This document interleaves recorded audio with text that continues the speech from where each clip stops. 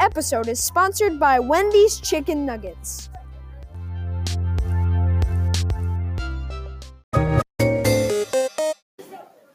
Big Sur.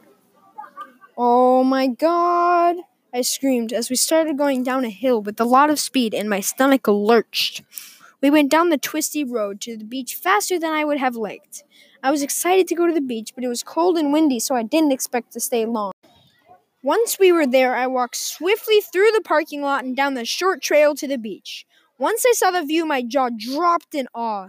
There were tons of sand dunes, and there was a very large hill of sand, but what amazed me the most was the purple sand.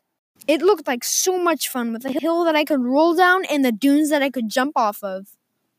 The dunes were the closest, so I took off my shoes and socks and sprinted as fast as I could into the sand. First, I tested the sand to see if it was soft. Sure enough, it was, and so I went back up and flung myself into a spinning fall, and on the landing, I barely felt any pain. It was exhilarating, and I did it a few more times, then started moving down the beach to find new and exciting ways to go down the dunes. After a few minutes of walking and trying new dunes, I finally found the perfect dunes that I could jump off.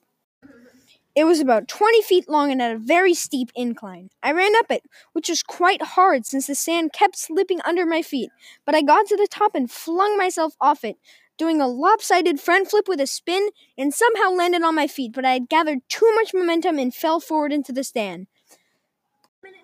After that, I got bored of the dunes and moved down the beach until I found something else fun to do.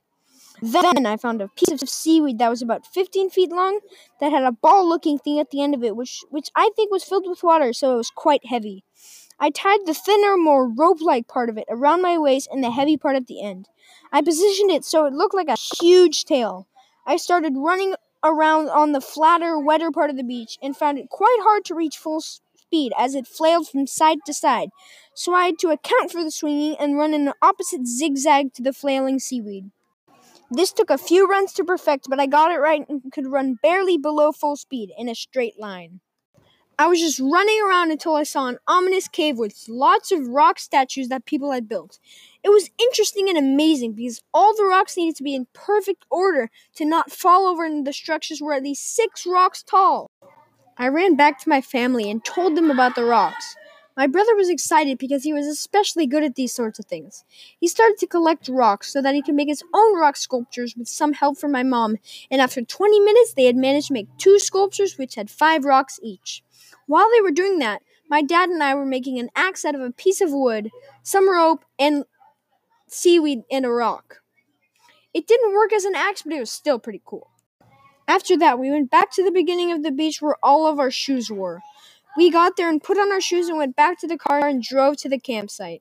I was tired and hungry, so once we were there, we ate dinner and I went to bed inside my warm sleeping bag inside of our tent.